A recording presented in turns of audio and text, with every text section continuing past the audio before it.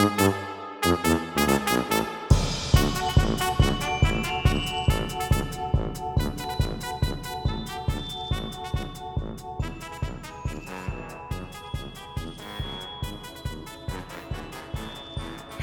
my fellow story lovers. Welcome. I am so happy that you stopped by Story Molder.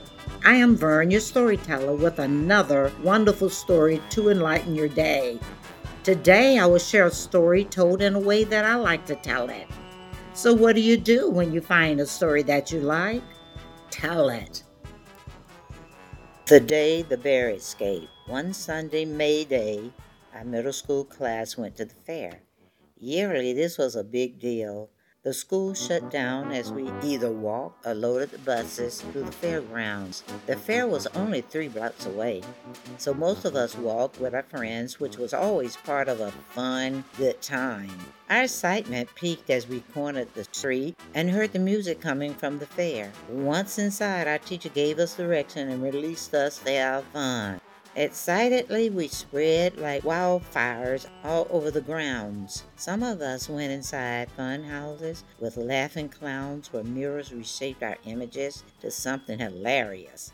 We rode roller coasters, Ferris wheels, spinning tops, bumper cars, and a lot more. Some of us attempted to win stuffed animals. One of the rituals was to buy a candy apple or cotton candy to take home. It was almost like buying a souvenir at the end of a road trip. Most of my classmates agreed that those fair candy apples taste better than anywhere. We took them home and savored them later. As our teacher gathered us to leave, a remarkable, interesting thing happened. A loud, shrieking siren shrilled throughout the park. We covered our ears. Everyone looked around and began speculating about what could be happening. Then a man's voice bellowed, "This is an emergency. Ladies and gentlemen, boys and girls, please peacefully exit through the gates immediately." Everyone was shocked in disbelief. Some of us thought it was a prank. "What's happening?" we asked our teacher. The man on the intercom further directed everyone to please remain calm and exit the grounds quickly but peacefully.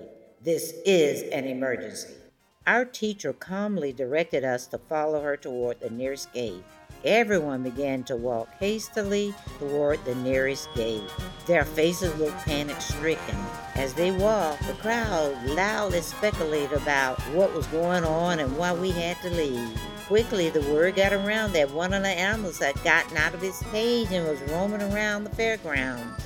No one knew whether it was true or not. But after hearing that, our teacher told us not to panic, to walk quickly, but do not run. Another announcement came on and repeated the first one. Please exit the fairgrounds immediately. This is an emergency. Although I'm sure that the park's people felt a responsibility to keep the crowd safe, they caused more panic by not giving more information. All they said was to leave, without any attempt to explain. The not knowing really caused the pandemonium. With the second announcement, people panicked and ran toward the exit. Some people screamed, tripped, and fell to the ground. Children were afraid and they were crying. Many parents scooped their little ones up into their arms and ran as fast as they could. The adults held the other children's hands, and those that had fallen were being assisted. People hopped over those who had fallen. Families had gotten separated. People ran in every direction hysterically. There was complete pandemonium.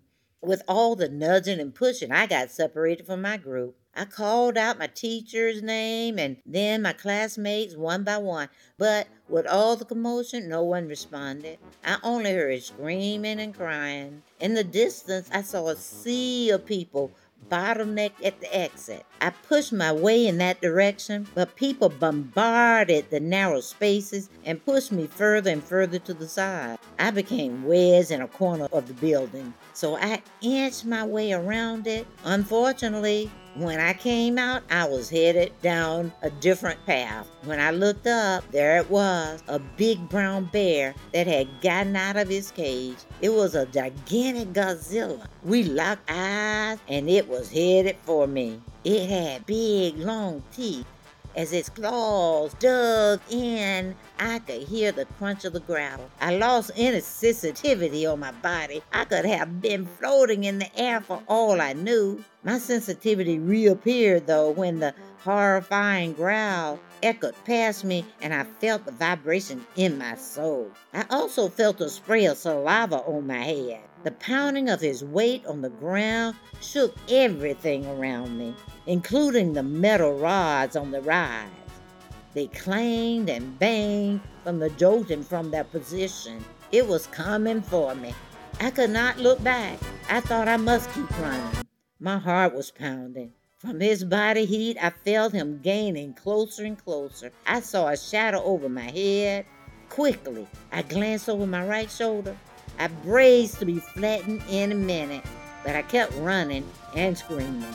It was just a matter of time before I would be flattened into the gravel with one big claw.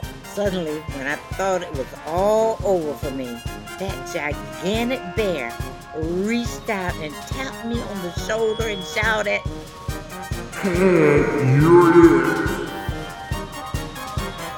Thanks for dropping by and spending time listening to my story. Come back as often as you like. I'll be happy to have you. Have a wonderful rest of the day. Goodbye for now.